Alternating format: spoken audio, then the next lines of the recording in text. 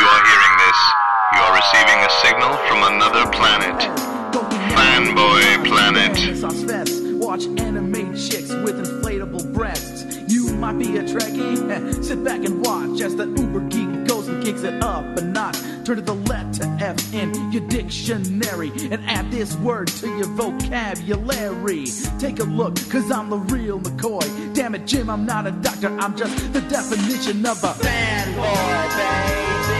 I'm a nerd overdrive, I will always survive. Fanboy, baby. Feel so alive watching Babylon 5. It's going to be a fanboy, baby. Making best friends with a robot bender. Listen up, Fanboy. It's the Fanboy Planet Podcast. Hi, I'm Fanboy Planet Moral Compass and podcast producer Rick Brett Snyder.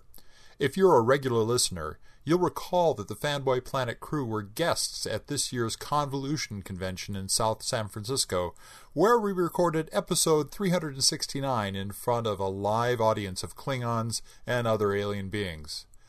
Earlier that morning, I had the pleasure of interviewing Convolution guest of honor Kevin Grazier, and recorded it for your listening pleasure. Kevin is a really interesting guy who actually gets paid for telling TV writers where they got their science wrong and what they should do to get it right. Now that's an enviable job. There's a lot more to Kevin, though, but I won't spoil it for you now. Let's go right to the interview. Let's just start off by saying thanks for being here at Convolution. I hope you're enjoying your time. I haven't been here very long yet, but yeah, so far it's been fun. Okay. Yeah. And you're going to get some food later today. I need to get some food or I'm going to pass out. Excellent. You know, it's the rigors they're putting me through here. So your energy seems fairly high for someone dealing from a food. Well, you're not caffeine deficient. I'm not caffeine. No, I've got plenty of caffeine, so you might be slowing me down here periodically. I'm known for that. Slowing people down? Or, exactly. My baud rate's going to be pretty high. Terrific. Let's start at the beginning. I was born in Cleveland. You were? Ohio. Yeah. Excellent. My father was. Not that early on, I assume. Okay. No? Okay. The beginning. And, no, that's fine. I'm actually interested in your job or position or often role is a science advisor to various media projects. Indeed. Television, movies most predominantly, but you've books. I've got a couple books that I'm juggling right now, yes. When we'll get to those. But right. When you were a kid, what's your first memory of a real science-y thing that you did? Oh, when I was a kid, the Apollo missions were covered much more extensively than anything space-related is today. When the early Apollos were launching, that would be an all-day event on television. You'd have people come on, experts telling you what you're about to see, and then you would see the launch, and then you'd see this is what's going to happen, and they'd talk about the different phases of the mission, and nothing was left to the imagination, unless there was, of course, some kind of anomaly.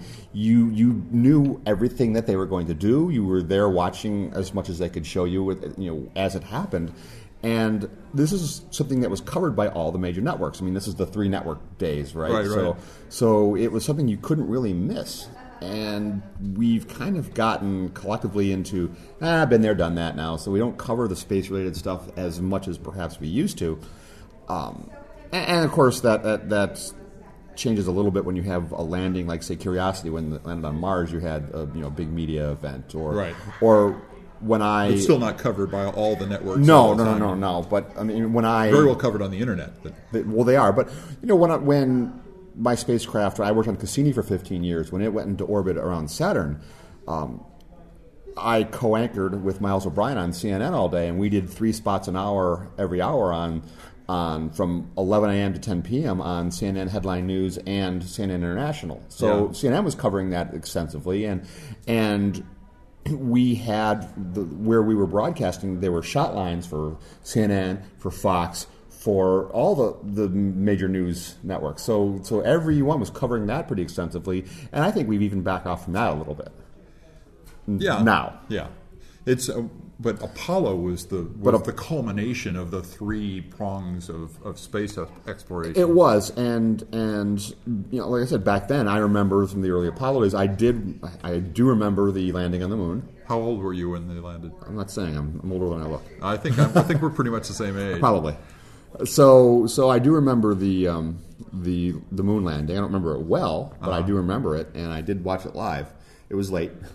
Did you build the models? I built models. Yeah, I had a Saturn V. I didn't have any rocket models because four foot tall one. No, I had a smaller one. I had.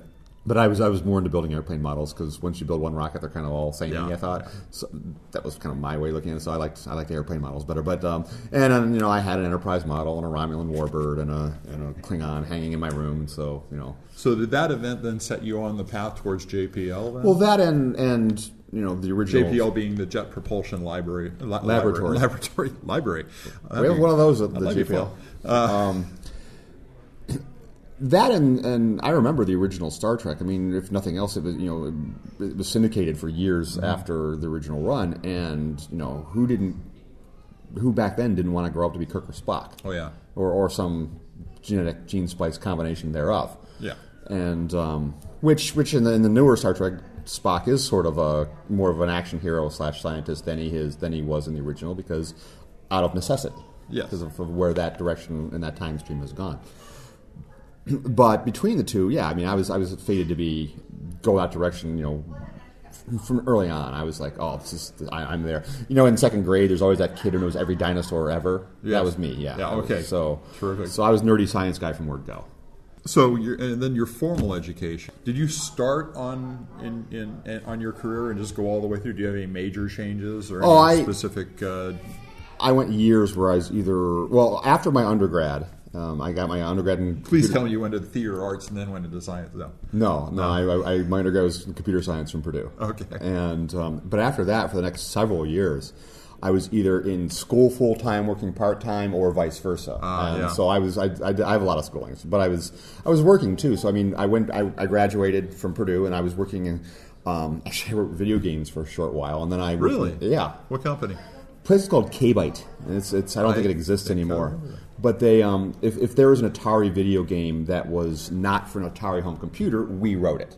Okay. So for like the Commodores or the VIC-20s or Apples, we wrote those conversions. We did the conversions, right? Cool. And then I worked. That was a short while. And then I worked writing engine control software in the auto industry for several years. This is really interesting because I was working in software at VisiCorp at that time on the VisiCalc and all that stuff. So the computer aspect of it, and then worked at Ashton Tate, where we hired a bunch of people from JPL because they were very close to each other. So I heard a lot of stories, and everybody from JPL had such great artwork, photographs and stuff. They have always that is actually one of the things that got me to want to work at JPL. Was I was walking across Purdue as a freshman, walking across campus, and I looked in the chemistry building, and there was something. It was just Friday night. There was something going on in the chemistry building. Okay, so I walked in, and it was a JPLer who was doing a presentation, and they have always had the most awesome and imaginative artwork. And I remember him showing a quick video at the end about Voyager and what was to be with the mission, because at that point it was. I think one of the Voyagers had gotten to Jupiter at that point in time, but Saturn was on the horizon for both of them, and actually, this was 79, so this was with the launch. So, Saturn was on the horizon for both, and then Voyager 2 would go on to Uranus and Neptune. But just watching this cool graphics and the topics this thing I was talking about, and it wasn't science fiction, I was sold. At that point on, I want to work at JPL. So that's kind of why I set my sights on JPL. And then, when I graduated, when I was working full time, I got a second degree at a place called Oakland University. It's medium-sized school just north of Detroit in Oakland County. It's not in California. It's not Oakland, California. It's Oakland County, Michigan. And then I went back to Purdue for a master's and then on to UCLA for a PhD. So you end up at JPL, and JPL is kind of it's a wonderful place that you're in Southern California, so you got access to Hollywood. Is that how you bridged, or that sounds logical, but it really wasn't. I actually, if you view being a science advisor as being equally right and left brain, I got into the right brain method of your white brain part, and I know people who are psychologists are pulling your hair out, going, "Oh no, that's not right." It's the right brain left brain thing isn't real, but colloquially, we'll hey, you kids, off my lawn. No, sorry. So, no, what happened was when I was in graduate school, Star Trek Voyager started. And I was really looking forward to Voyager, and I thought the first couple seasons, the time I thought it had potential it wasn't living up to. And I was disappointed in this show, and I think the last 4 seasons were amazing, but the first 3 had problems, I thought, finding its direction at the time. It was such a great premise that you have half the crew is Starfleet, the other half crew are rebels. Maquis, yes. And that lasted about 3 episodes before they all started acting like Federation officers with the occasional breakout. That's one of the things that I had a co-author, my friend of mine who was a fellow physicist, Air Force officer. We shared similar feelings on Voyager and thought it had potential to be fantastic and wasn't yet. And so back then, Paramount would accept unsolicited manuscripts for their Star Trek series. You send in a script, and they were really honest. They said, we get about 3,000 a year, and a good outcome happens to single digits. So we're looking at roughly 1 in 1,000 kind of outcomes. But if you send us your script, we'll make you 2 promises. It'll get read, and within 8 weeks to 8 months, you'll get it back. And that's all we'll promise you. So my friend and I wrote this script, and we were both busy. I was in graduate school, for crying out loud, and he has a family. He worked at Wright-Patterson Air Force Base, and so we were both busy. But we banged out this script, and it was called Survival of the Fittest. It was about Voyager runs across a colony of Klingons in the Delta Quadrant, and it's old school Klingons who don't have the technology to be here yet, let alone be here and established. So how did they get here, and what does that mean for our ability to get home? So that was the basic premise. And since they're old-style Klingons, they don't like us much. Yeah. So that was the premise, is they have information we need, but they're our adversaries. So that was the premise of the story, and we sent it in, and we waited. And we were busy, so we kind of forgot about it. But 7 months to the day after I sent it in, I got a call from the executive producer's assistant saying, loves your story, goes in a direction we don't really want to go, which they eventually did, but they invited us to come and pitch stories. Excellent. So you develop a few stories and go in and sit with a staff writer and say, hey, here's an idea. What if the Deans want Neelix's other lung, or something like that? And then then they say, typically what's really weird is what they typically say is either we just shot that, we just bought that, we just said no to that. But it's amazing. Absolutely amazing how many times people come up with the exact same story. Yeah. And so a lot of times we pitch something that they'd already shot, and in fact, one time I pitched something that was obviated by the episode showing that night. So wow. we were close on. We kept pitching. We never officially sold anything, but we kept getting close. But while pitching to Voyager, I met 2 staff writers in their first jobs in the entertainment industry. One was Michael Taylor, who I worked with on Battlestar and Virtuality and Defiance and Blood and Chrome, and so I've known Michael for a long time now. And the other person I met was Brian Fuller. And Brian Fuller, who's known for, he's currently the showrunner in Hannibal. He created Pushing Daisies and Dead Like Me. He's just gotten huge in the entertainment industry, and Brian ended up pitching me as the science advisor to Ron Moore on Battlestar.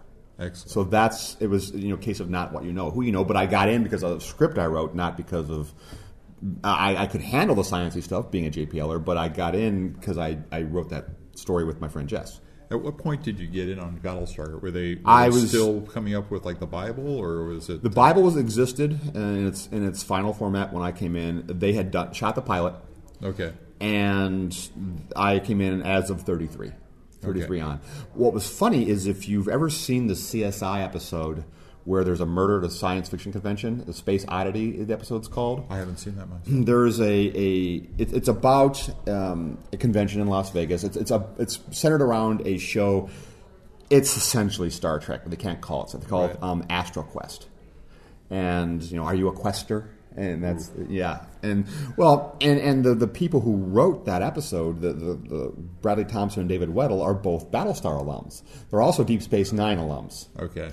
And there is a scene in this where you see a YouTube video of the person who was killed at the convention, and he's showing film for his new project, AstroQuest Redux. And what he says is, in the original AstroQuest, I grew up with this, and I wanted to be, I don't remember the character's name, but essentially it's Captain Kirk. But these characters are all too perfect. Do we see any Captain Kirks around here? So I looked at the people around me in bars, and I don't see any Captain Kirks. I see real people with real problems and real... So that's what I wanted to incorporate into AstroQuest. So ladies and gentlemen, I give you AstroQuest Redux. And he shows this video that... It basically did the Battlestar treatment on Star Trek, if you can imagine that. Right. And then you cut back to the crowd, and there's this stunned silence. Just everybody's mouths agape. And then one gentleman stands up out of the audience and said, "You suck." And that person is Ron Moore. And what that whole scene was meant to recreate was when Ron Moore came to a convention called Galacticon. It was in Burbank, 2003, I think. He was that guy on stage. Uh-huh. He was sat in front of a hostile crowd of old school Battlestar fans who didn't like him messing with their show, and he had the courage to stand up there and say, "This is what we're going to do," and he showed clips. And while most people were boo and they wanted to throw things at him, I looked at it and I can tell you the exact moment when I said, "I want to work on this show." And so. But that scene in Space Oddity was meant to recreate Ron Moore's experience in Galacticon. I've got to go back and find that episode to watch. It's a really good episode. It both pokes fun at and celebrates nerd culture in equal amounts. And the fact that you celebrate that nerd culture that much is kind of cool. But the writers, it was directed by Michael Nankin, who was a Battlestar alum, co-starred Kate Vernon.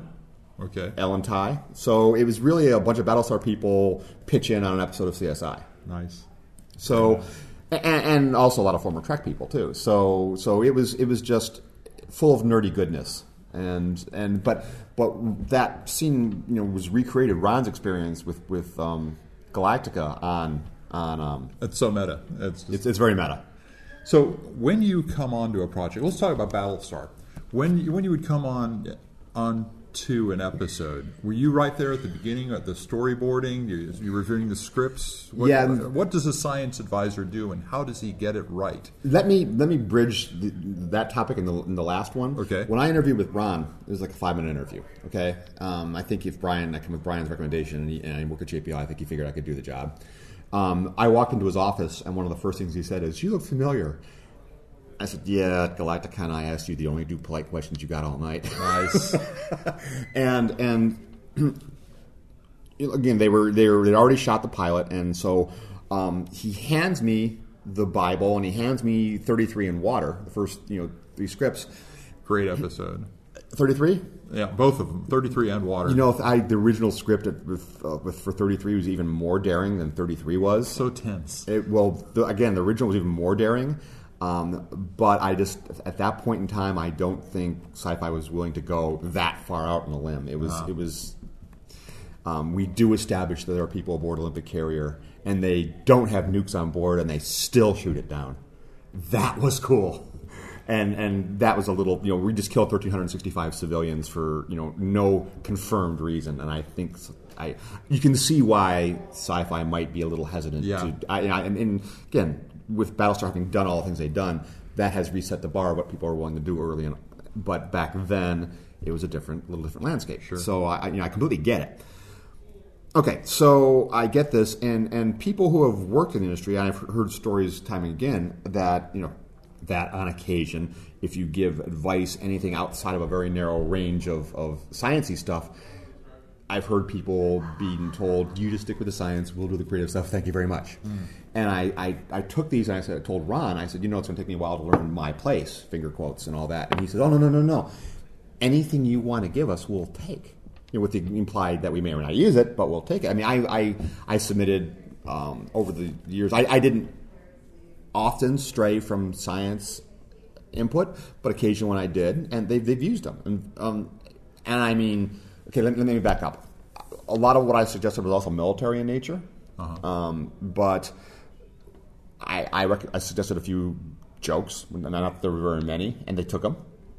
So it was all about creating the best show possible not this is me. It's like we'll take what we can get from wherever we can get it, was kind of the attitude, and that was a really nice environment to work in, as you might imagine.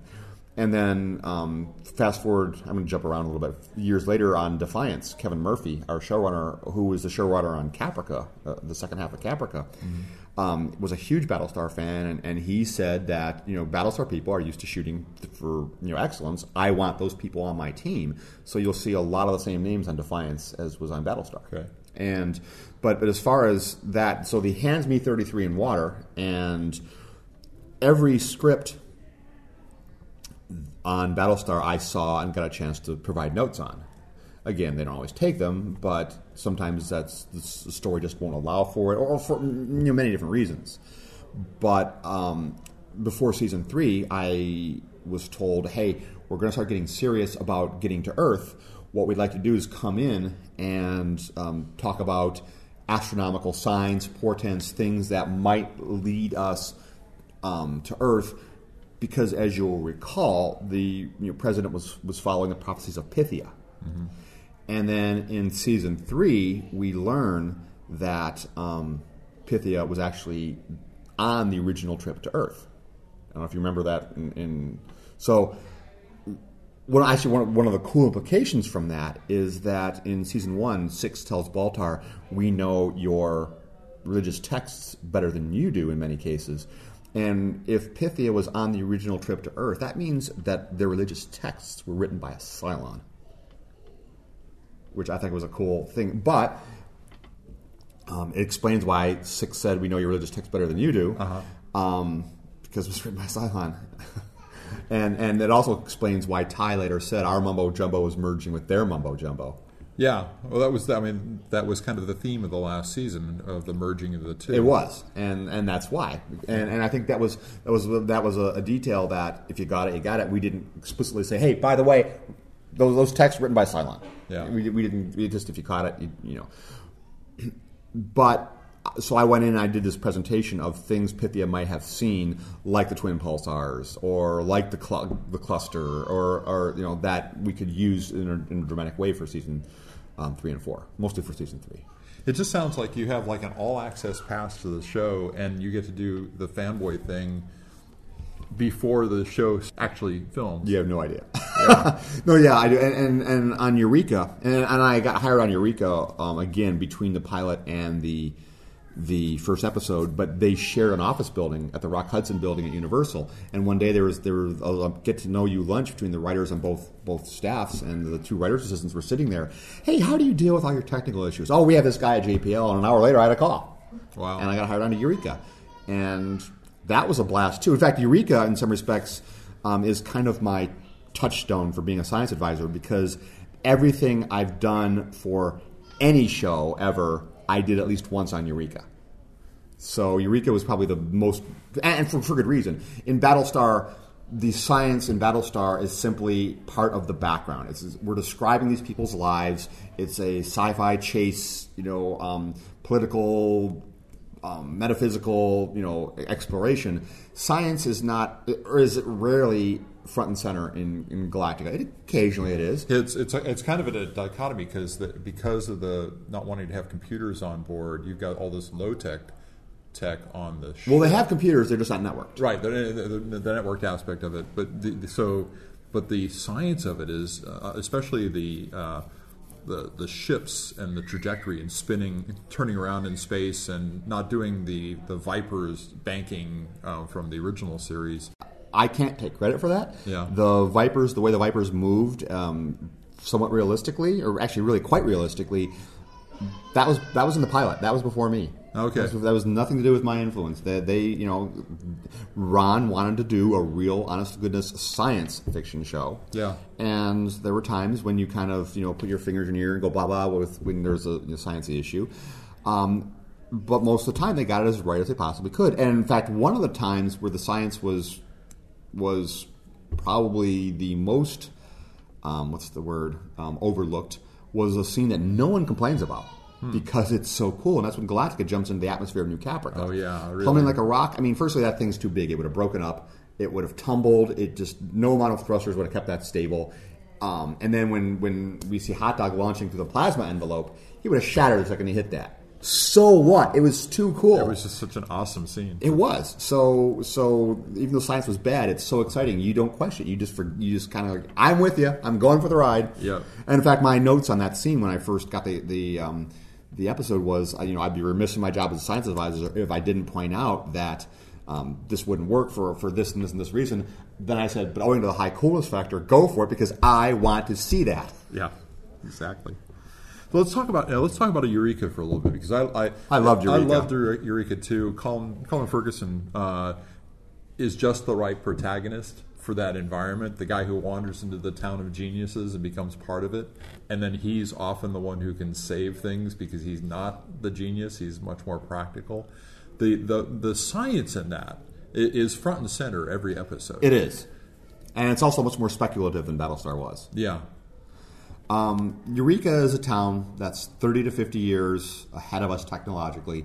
The technology we enjoy, like our smartphones, was leaked out of Eureka slowly over time through various mechanisms. And so, yes, it was a character. Science was a character in that show as much as was Allison Blake or Douglas Fargo or Sheriff Carter.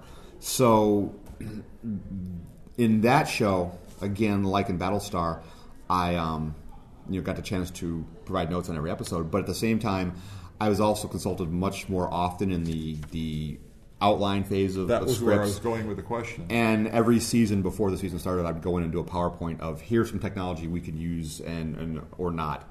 And sometimes, even if it didn't use what I suggested explicitly, it led to a discussion in the writer's room about what we can do, and you try to link your science thematically with what's going on in the characters' lives as well. And exactly, and that's what carried across to a viewer was that the science wasn't a MacGuffin. It wasn't the technobabble of Star Trek to get us out of a situation we've kind of put ourselves into. It really was fundamental to whatever the situation was between the individuals. And as many times as we shot for the stars and kind of missed the mark in the science where, okay, that's not quite right. There are some times when a writer would write something thinking it was super high tech, and I said, oh no, we can go way past that. We were already way past this, and so again, when it's speculative, you can all kind of things can happen. So some of the things that we suggested have actually happened since then.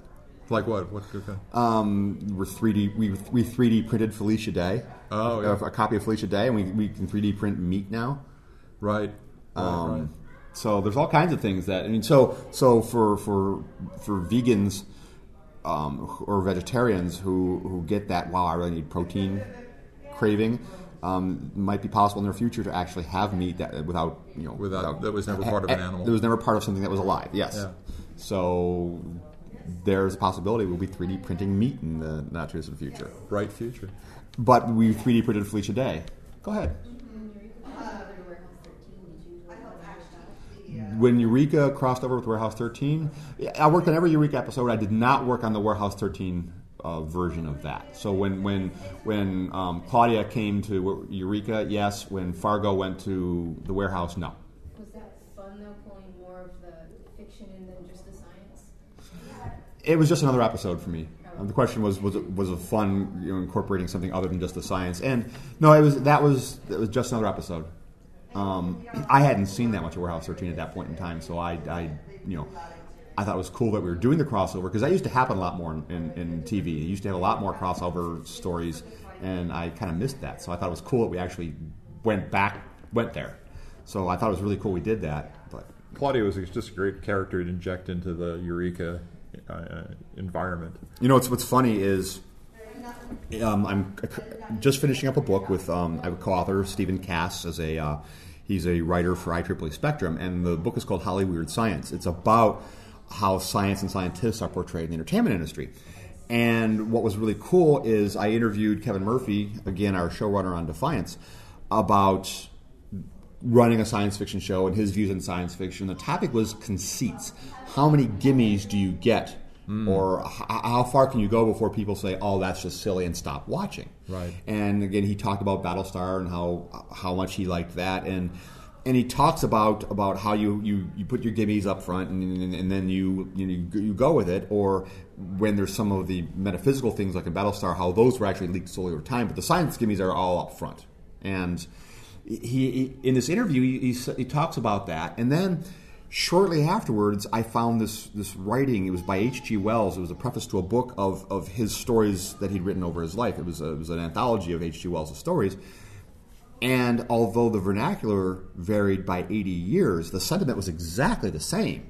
So we have a sidebar in the book where we have Kevin Murphy's words, here's a current modern showrunner in his creative prime, against H.G. Wells, a novelist reflecting over a career's worth of work, and it's the same sentiment. Wow. It's really cool. And what I lucked into a situation where after the Defiance panel at San Diego Comic-Con, where Kevin Murphy was on the panel, and Jamie Murray was on the panel, I had a chance to run up and take their picture. Now, Jamie Murray, she's Stama Tar in Defiance, but she was H.G. Wells in Warehouse 13. Right. So I have a picture of Kevin Murphy and H.G. Wells.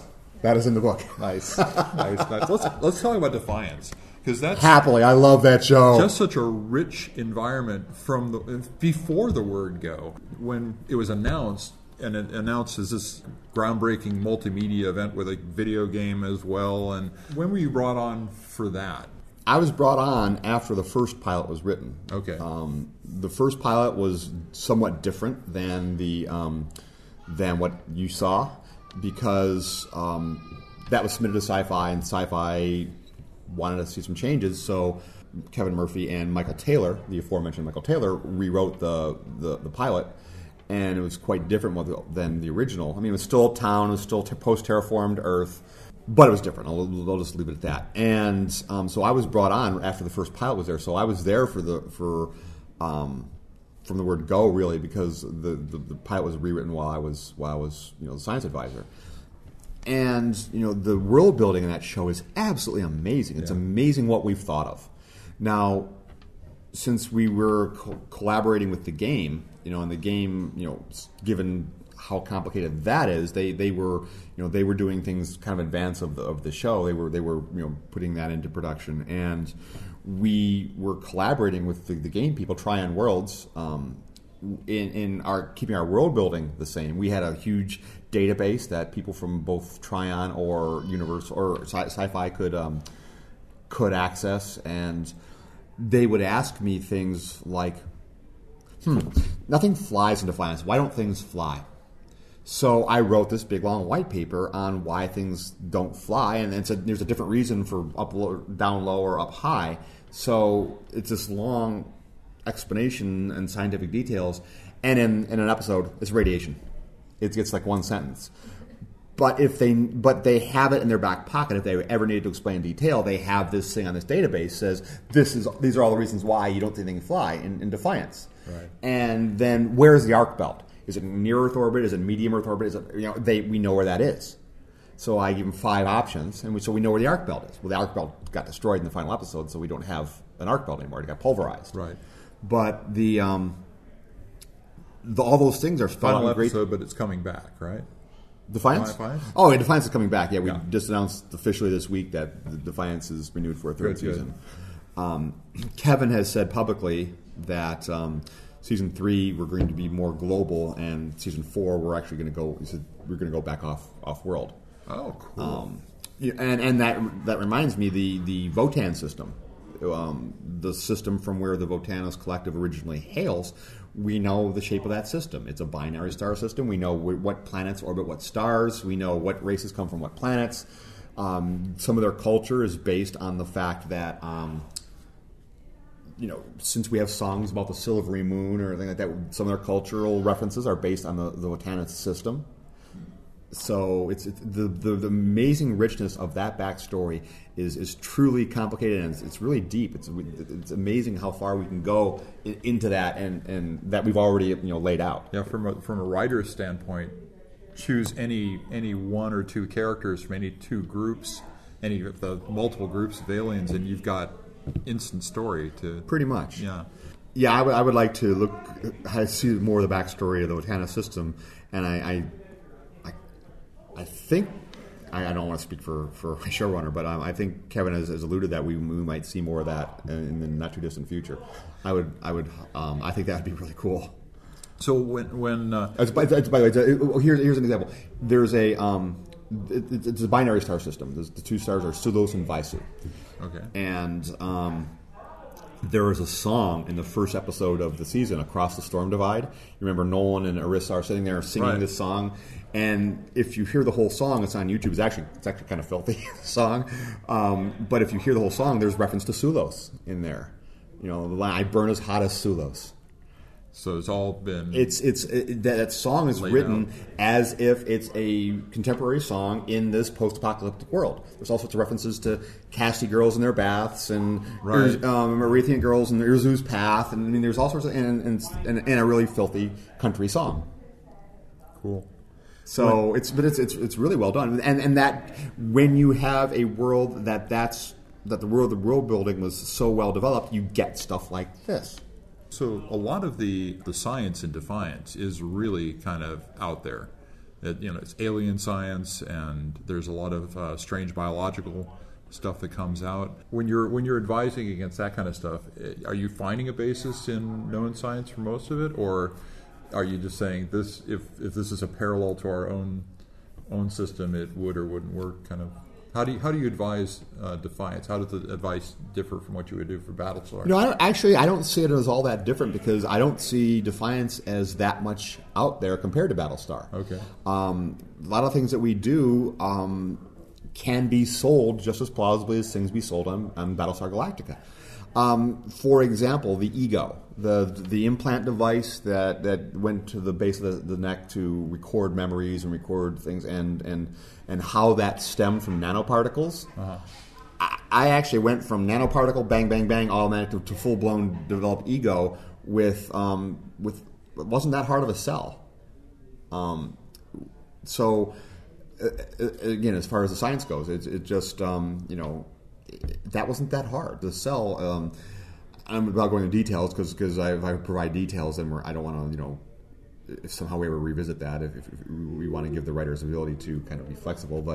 But we did see the nanites, that were released, and how Pottinger and Yule may have got egos implanted. And again, that was a fairly easy sell.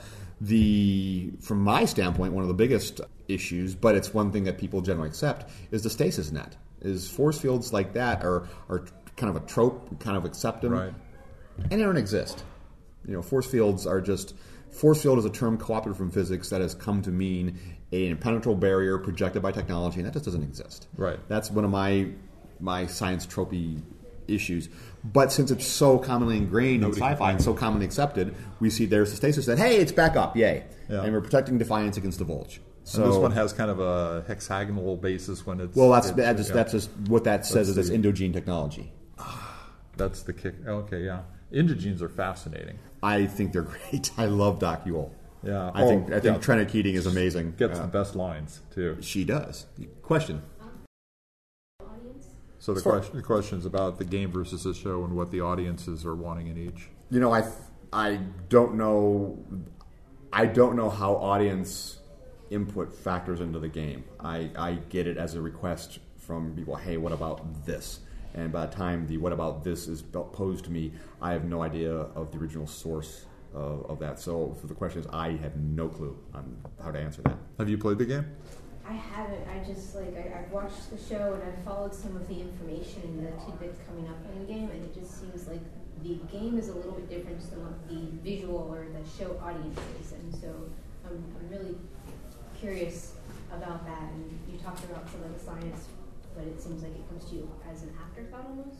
Oh, afterthought, I wouldn't say it's an afterthought. I would say we're trying to quite the opposite. We incorporate things way early. Okay. Oftentimes, a lot of the things I did, a lot of the white papers I wrote were before we even started shooting the show, or during the development of season 1.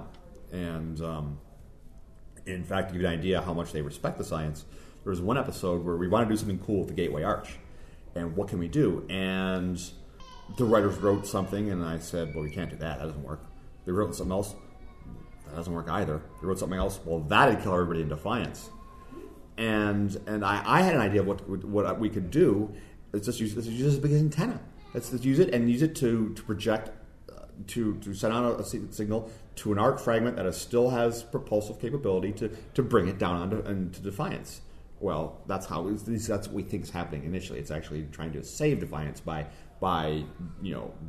deflecting it, but we don't know that at first. So I had a series of events of how Sukar does this, and then we see the thing pop to life, and we got to the point where I thought I knew how that could go and be really cool, but that wasn't the direction we were going. We didn't really have a direction on that episode. We got to the point where Kevin Murphy said, "Hey people, we need to shoot something. So we're going to go into a telecon at 2:00, and we're leaving with a plot."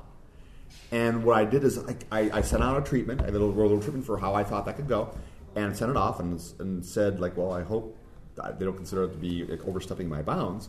And then when we got on telecon at 2:00, Kevin Murphy says, well, we're here in the writer's room, and we have a solution that offends the fewest amount of people, and I think we're going to go with what Kevin sent out a few hours ago. And that plays back to what I said about Ron on Battlestar, about accepting input from any number of sources, and if it's a good idea, it's a good idea.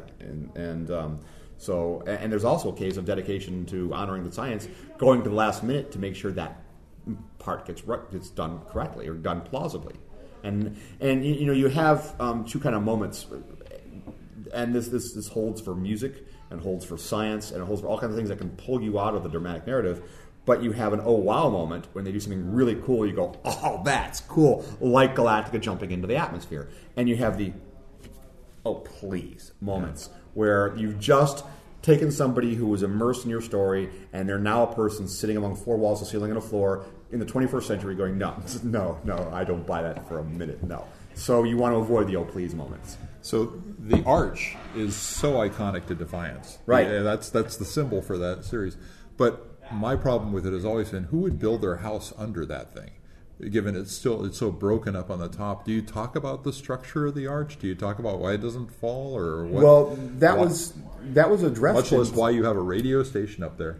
Well, that was addressed in season 1. Why the arch didn't fall. Okay. The reason that people converged on Defiance to look for Kaziri was because they assumed Kaziri was buried beneath, and during the terraforming event, it protected itself, and the arch was a benevolent side effect. Okay. So that's why they knew to look for Kaziri, because something as I won't say fragile, but I guess that would be something as it's kind of out there survived the terraforming incident. Something protected that, and that was how they knew to look for Defiance for Kaziri. Okay. So that was alluded to very briefly in season 1, but it was mentioned that was their why that was the focal point. So Kaziri is the reason the arch is still standing. And as far as being a radio antenna, where do you put radio antennas? On the mountains next to ringing Los Angeles, or the mountains ringing Phoenix. I mean, there are mountains ringing any city that has mountains nearby. That's where your broadcast antenna, because you get a greater range.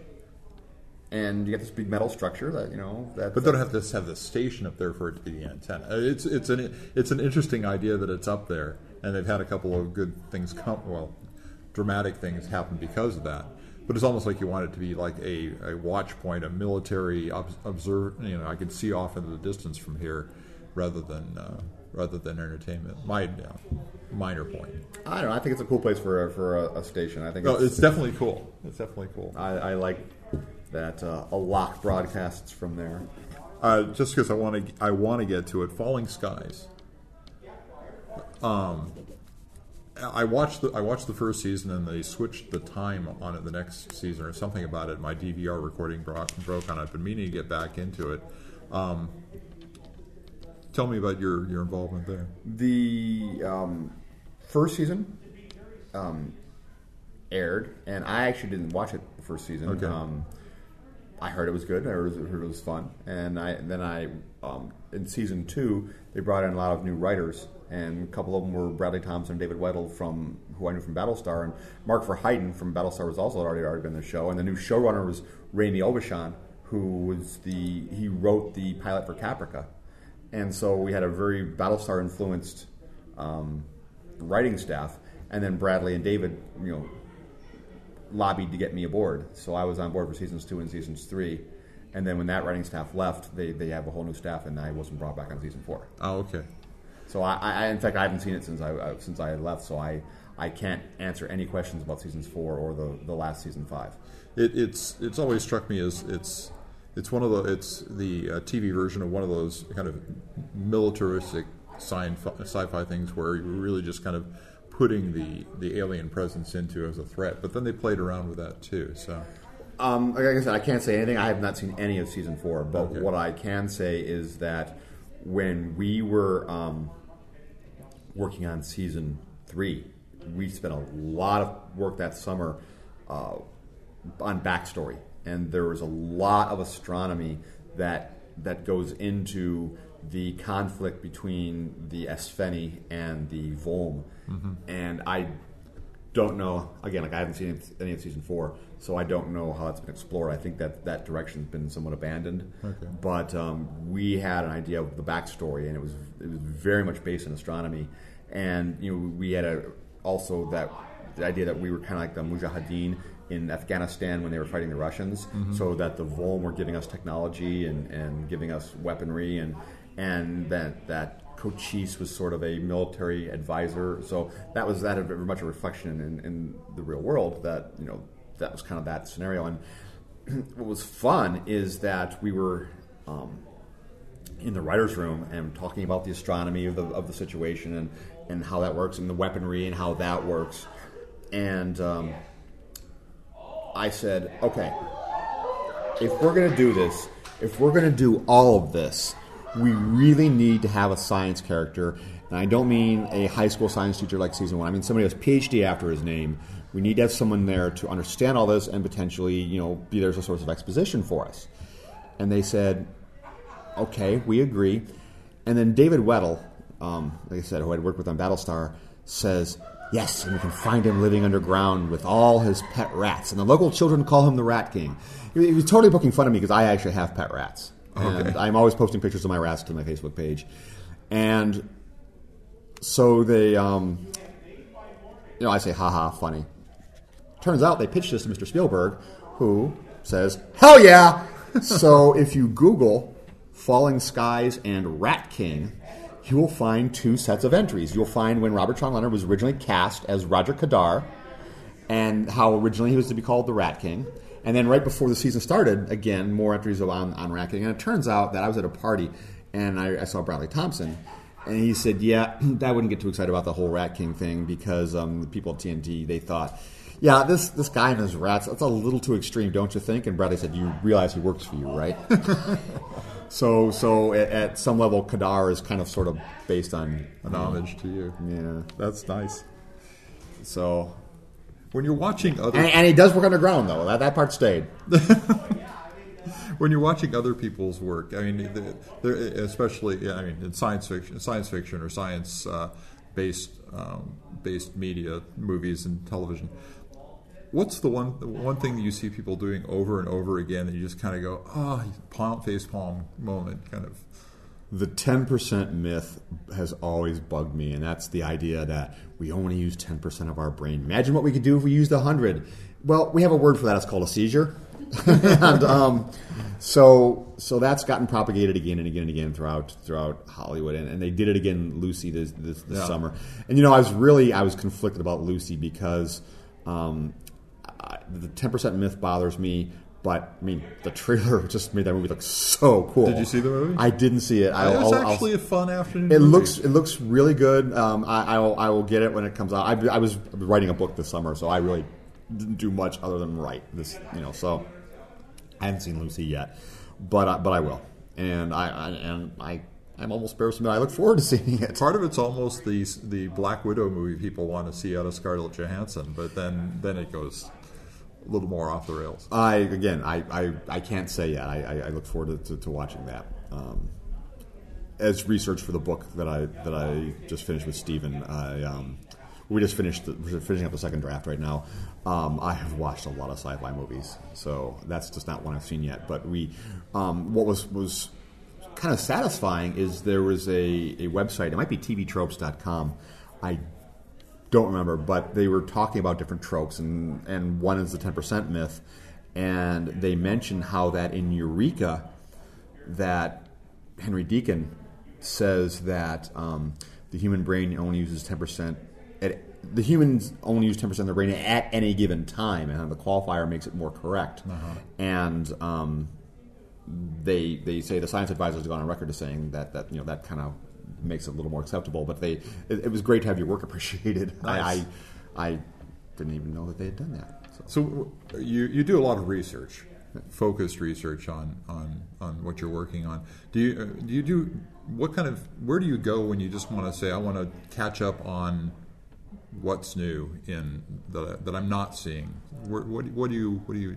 Oh, I mean, as far as new sciencey stuff? Yeah. Well, it's amazing what comes across your news feed if you're paying attention, like Yahoo News. I mean, you got all kinds of new things in science that comes across strictly Yahoo News. I mean, so if it looks like an interesting link, I click on it and might lead you 2 or 3 links later. I get science news. I get science. What? Yep, right. Yes. And so I get journals. I don't always have time to read them, but it's amazing if you just pay attention to what comes across your news feed, and even on Facebook, people will post. And if you just follow those, you get all kinds of cool stuff. So, what new science are you most excited about? What new inventions or explorations or discoveries are you right now? Are you just like? I'm kind of excited that in the past couple of weeks, 2 spacecraft have gone to orbit around Mars. Okay, that's kind of neat. I'm excited at the fact that we're getting close to to this country having a human spaceflight program again. That's advancing. I'm excited about that. There's other technology that it amazes me what we can do with fMRI, with MRI, magnetic resonance imaging on the human brain. That's some of the research we did for the book we're working on right now, and all the things we've learned from that. I mean, I read a recent study that says that Asperger's may not be part of the autism spectrum. They share some similar manifestations, but they may not be even related. They just may seem related. So I read that. That's an offshoot of MRI.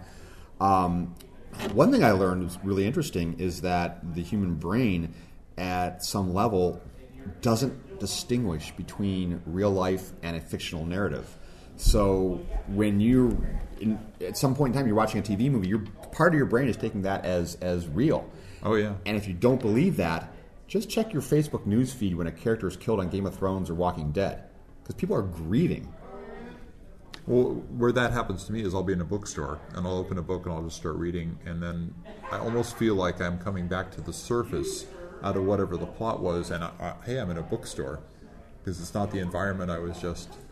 I had something similar happen. I was working on a book, editing a book. There were a couple other editors on the project, and one of whom was Jamie Paglia, who was my editor, he was my showrunner on Eureka.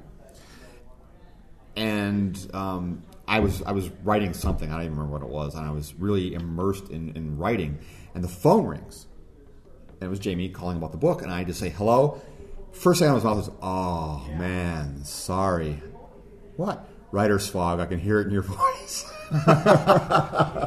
It just amazed me, that one word, and I just said hello, and he not only did he peg that, he pegged it correctly, and so it takes you a while sometimes to surface when you're in that mode, and I find sometimes if I'm in deep enough, kind of back to the link of fMRI or MRI and brain studies, sometimes. If I am deeply immersed writing, I can write things, that is as good as I can write.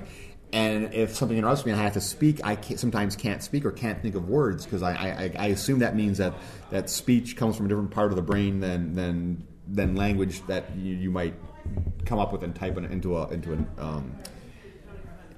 a book or to a chapter or something. Because sometimes I can't speak or can't speak well for several minutes. So some kind of bottleneck in the transference it's pretty of wild. Action and thought that you have to somehow move that to another space. Right. Yeah. It's fun. So when you see that kind of thing manifest, and it's frustrating, but it's kind of cool at the same time. Like, wow, this is some aspect of the brain that I'm experiencing that I have to acknowledge is kind of cool, but I'm frustrating because I can't think of the word cup. Exactly. Well, that gets worse as you get older. Oh, great. When you're, this is not meant to be an insulting question because I'm going to use the word belief here. But what's something you believe, but there's absolutely no scientific evidence or proof or process by which it can be proven? I believe in relativity. Okay. And, one of the, I'm going to kind of go off on a sidetrack here, one of the issues with science in TV and film and real science is that there are words that are used by scientists in a way that they aren't necessarily used colloquially, and theory is one of them. And we say theory of relativity to a scientist. Theory is something that is factual. It's a law that has not or cannot be proven. I don't know that we can prove relativity, but it seems to work every single time we do an experiment. But when you're talking to the non-scientific public, somebody will say, that's just a theory, as if, using the more colloquial term, as if a theory is a scientific guess, when in fact that's the word hypothesis. So the difference between the words theory and hypothesis, the way they're used, leads people to believe that relativity may be just a scientific wild-ass guess, when in fact it's a law which we live by. So there's something that I firmly believe in. I firmly believe dictates the way the universe runs, and yet we can't really, haven't been able to prove it. We can have infinite number of experiments. Anytime you get a GPS reading, and I mean true GPS, not faux GPS like on your cell phone, right. You are actually doing another experiment that validates both general and special relativity, assuming that your coordinates are correct.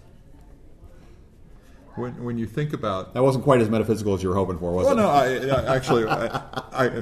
it's funny because when I wrote this, I said to my wife, as I wrote this question, I said, I hope he says moon landing. But no, that's me. We have pictures, terribly facetious. We have pictures from recent orbiters that show the landing sites, and unless they're faked too. In fact, I've actually been on that receiving end of that. I was doing a radio interview. This is several years ago now, right after Cassini had its first close flyby of the moon Iapetus, and Iapetus is a fairly distant moon, so during the prime mission we only had 2 close flybys, and actually I don't remember, we had 1, and maybe the first one was an extended mission that's starting to fade as well. But when we first saw what we call the belly band, there's this ridge right at the exact equator of Iapetus, this big mountain ridge, and it's and because it looks almost like a spine, and it's pretty cool looking, but it's right at the equator, and it makes the moon, and the moon's kind of misshapen anyway. It's kind of more oblong than we think it should be. So the question is why, and a research collaborator actually thinks she's figured that out. But since this band was at the exact equator, people were saying, they were telling the interviewer that, who had said that we're going to be interviewing Dr. Grazier, who's on the Cassini mission. They're saying, have him talk about the ridge on Iapetus and don't let him weasel out. Make him tell the truth. As if that there could be a natural answer to that isn't the truth already. So they were already saying that whatever I say from a scientific standpoint that and that we don't know is somehow already not the truth, when in fact we didn't know at the time. We'd just seen it for the first time, so people automatically assume it's not the truth. It supports my conspiracy. It has to be aliens. Yeah. It's like that guy from Ancient Aliens. What's his name? Snuffleupagus or Snuffle? I don't know. Who it must be aliens, right? Yeah. So the last question I want to ask you, because we're coming up on our time here, and it may just bring us full circle on the question. But when you think about at any given time in history, what do you consider like the most important or the biggest scientific breakthrough that occurred? I mean, from the standpoint of where we were at that time to where it took us. Wow, there's a lot of those, and I mean, in more recent history, I think the development of the solid-state transistor, because that enabled the whole computer revolution. And right now, like you have computer engineering and materials science are kind of in a nice feedback loop, Whereas, we make breakthroughs in material science because of modern computational power, which enables better computers, which enable, smaller. But all that started with the modern solid state transistor. And diode. Actually, more to the point, it started with the solid state diode, which led to the transistor, which is really amazing when you think how short a time ago that was. And again, that just everything's kind of just been accelerating as far as the rate of scientific advances, and all that is on the shoulders of computation. That's recent, but there are several things that enabled that over the years. So you reasonably could have said fire, and equally valid. I've asked this question on different panels, and I've gotten the answer fertilizer, because it allowed for excess, which allowed for trade, which allowed for economies. Yeah.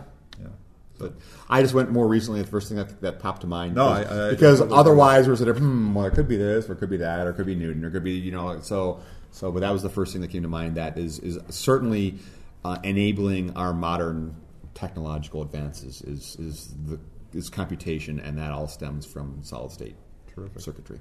Well, I've really enjoyed talking to you this morning. I'm sure the audience I've enjoyed being here. And we didn't lose anybody. Isn't that amazing? It's like you all 100% stayed. of our Thank audience you. stayed through the whole thing. Appreciate that. Are you able to talk about the book you're working on? The book. Okay, the book's called Holly Weird Science, and we just finishing up the second draft. We actually didn't get too many notes from our editor, which was kind of satisfying. And again, it's about how science and scientists are portrayed in the entertainment industry, TV and film. We don't limit ourselves to either. We have a chapter, our first chapter is on accuracy, about how on some shows you want to be as scientifically accurate as possible, how some it doesn't matter, like superheroes, or maybe the Roland Emmerich style disaster films where you're going to go off the rails at some point, or on some shows where you actually actively try to degrade your science, like on Breaking Bad or CSI, where you don't want to teach people how to make meth or build bombs. So we talk about, and so the accuracy issue is really complicated, and we go into great detail about that. And then we have a chapter on scientists, how scientists are portrayed. And it turns out that if you pick any group, whether it be ethnicity, whether it be religious, whether it be gender, whether it be professional, nobody, with the possible exception of teachers, likes how they're portrayed in the entertainment industry. Nobody, across the board. And there are literally lobby groups in Hollywood that lobby the entertainment industry for how their group is portrayed. And so scientists who write about science, how scientists are portrayed, generally lament that, we're idiosyncratic nerds, we're villains. But if you look at people who do large media content analyses, that scientists have gotten a pretty good shake since about 1990. So we look at the people who have no dog in that fight and come to a very different conclusion than scientists who write on that do. So we talk about how scientists are portrayed we think fairly realistically, as opposed to how scientists say they're portrayed, and it's a different outcome. We think scientists are actually portrayed fairly well, better than you could hope for, better than maybe other things. And then we just step through different types of science. We talk about mass, energy, the basic physics, and then we go off into some spacey topics like the universe and planets, and we talk about the science, and we use things that are generally good examples. We're not against lambasting things that are egregious in some respect, but generally we try to stay a lot more positive than other books. We don't say this is wrong, Hollywood totally screwed this up, and we interview a lot of people in the entertainment industry to say why they've done certain things. We have some great interviews with people like Zach Stentz and Ashley Miller, who write as a team. We actually have 20 hours of interviews for this book. And right now, our publisher is processing the contract for a second one, so we're going to get at least one sequel. We're hoping for two, and because we got a lot more to say, and we've actually kind of already said it. We totally overwrote book one. We kind of have the second book already halfway done. So it's an examination of how Hollywood has portrayed science, and generally in a positive light, and generally coming to some different conclusions, and bringing some things to light that people hadn't, I think, seen before. As far as the brain, are you going over more the biological, or are you actually utilizing the psychological aspects? As far as the brain goes, the brain, we allude to the 10% myth in book number 1. We poke fun at it in several opportunities, but realistically, That's probably book 3. Book 1 is basic physics and spacey type stuff. Book 2 is going to be more cybernetics and a few more space topics probably, but more cybernetics and the like, and life. We have a chapter that's actually already written. We just can't fit it in book 1. It's about epidemiology, viruses, the spread of disease and the spread of zombieism, which is essentially the same thing. How rapidly would zombies propagate in if you looked at an epidemiology curve, and realistically how zombies wouldn't stand a chance because bacteria and predators and scavengers would paste them. So that's book 2. That's what we're working. I'm sure there's a date with our publisher. I just don't know what that is. I mean, I'm sure they have a date they'd like us to hit. And so like I said, we didn't get that many notes on the first revision.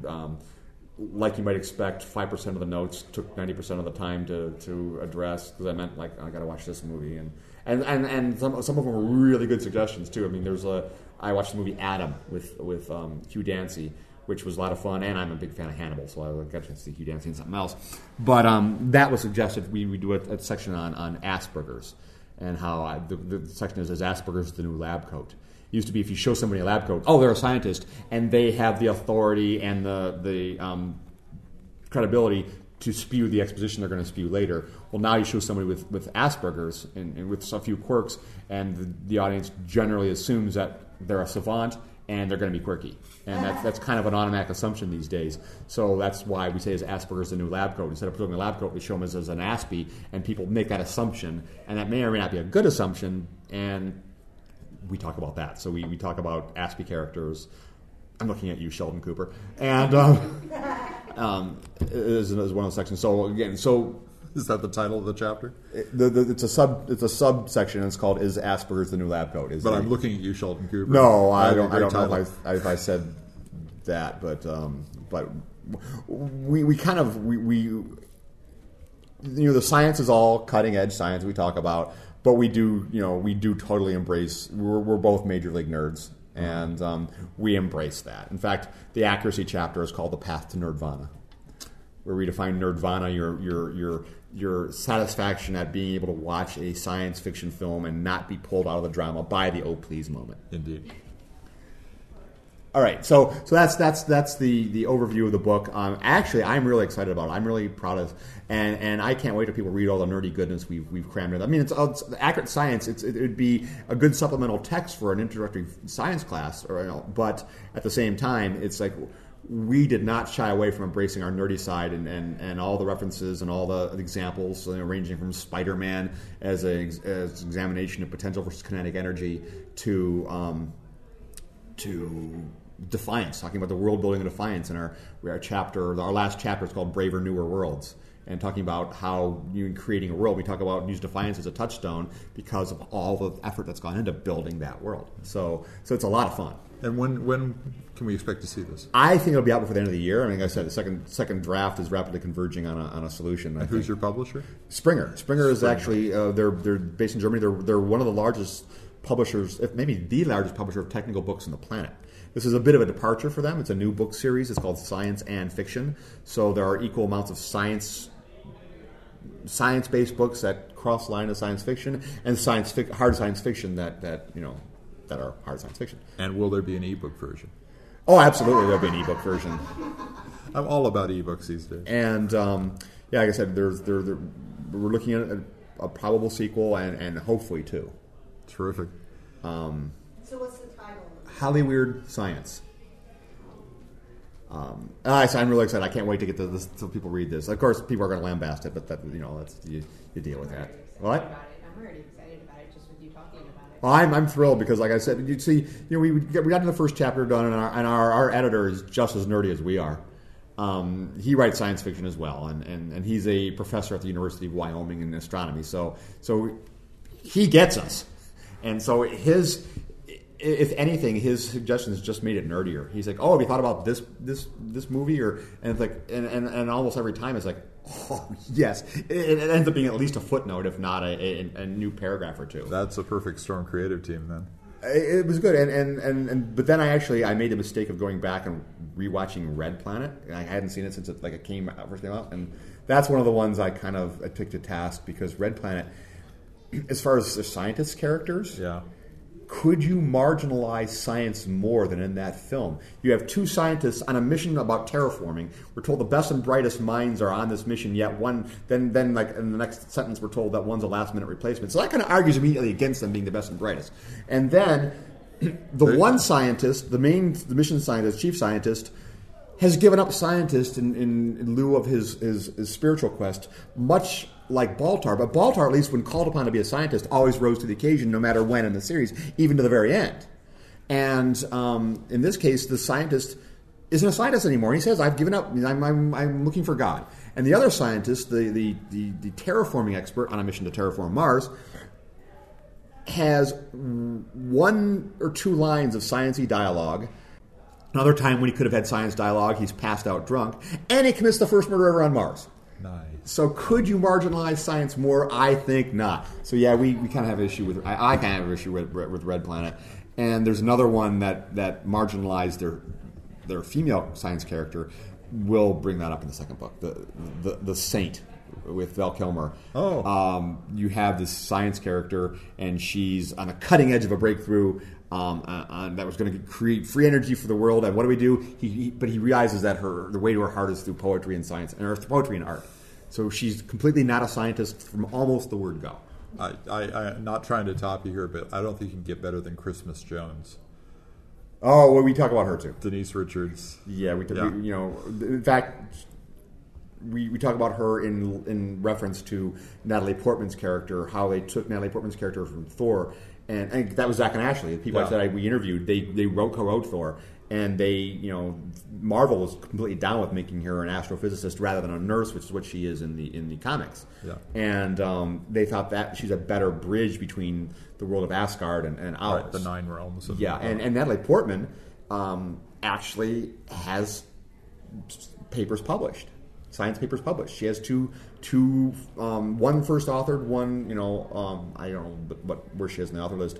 Science papers in the scientific literature, and her dad's is a I think he's a microbiologist, or he's a biologist of some stripe. So she's no slouch. She's highly educated. She's very smart, and she's published. So and she is a great science character in Thor. All right.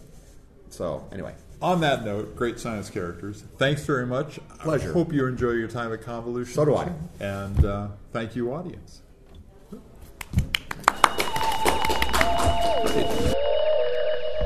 Well, I hope you enjoyed our special edition interview with Kevin Grazier.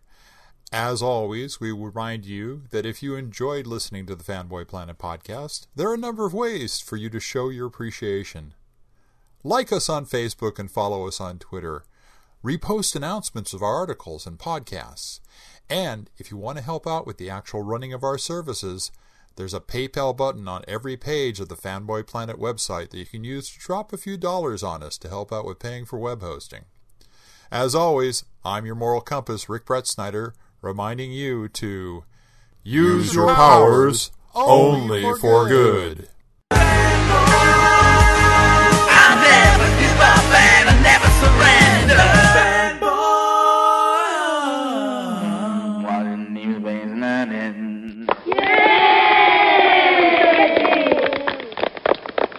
And thanks once again to the great Luke Ski for use of his music in this podcast. Visit Luke Ski at www.thegreatlukeski.com. The power of brains compels you. Okay, I think we got this down.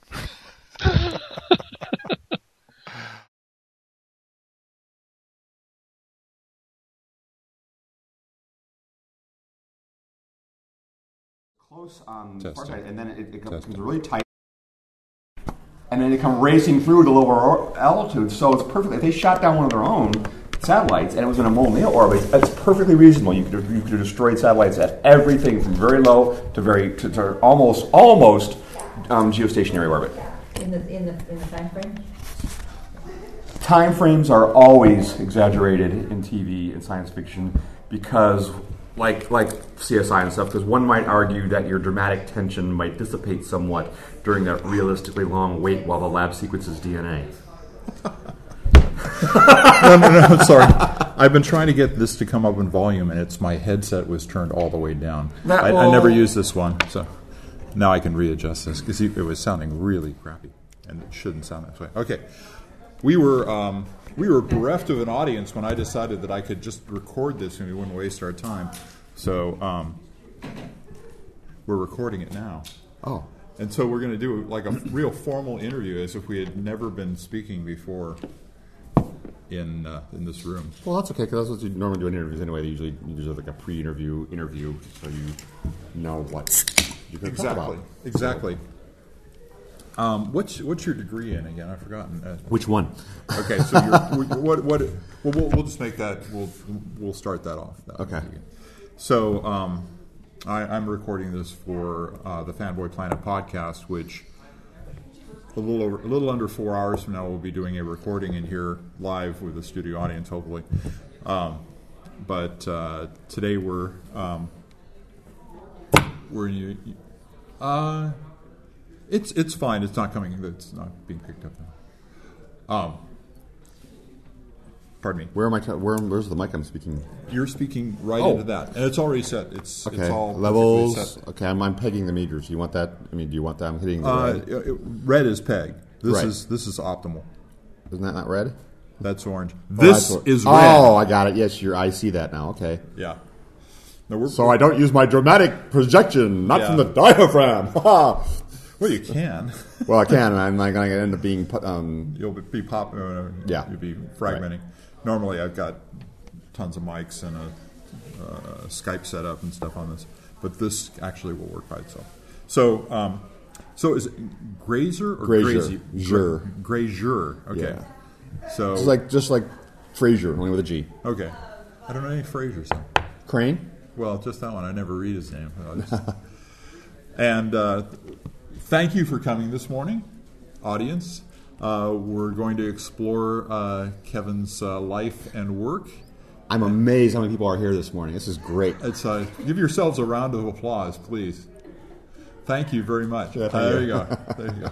Very, very polite audience. Golf claps.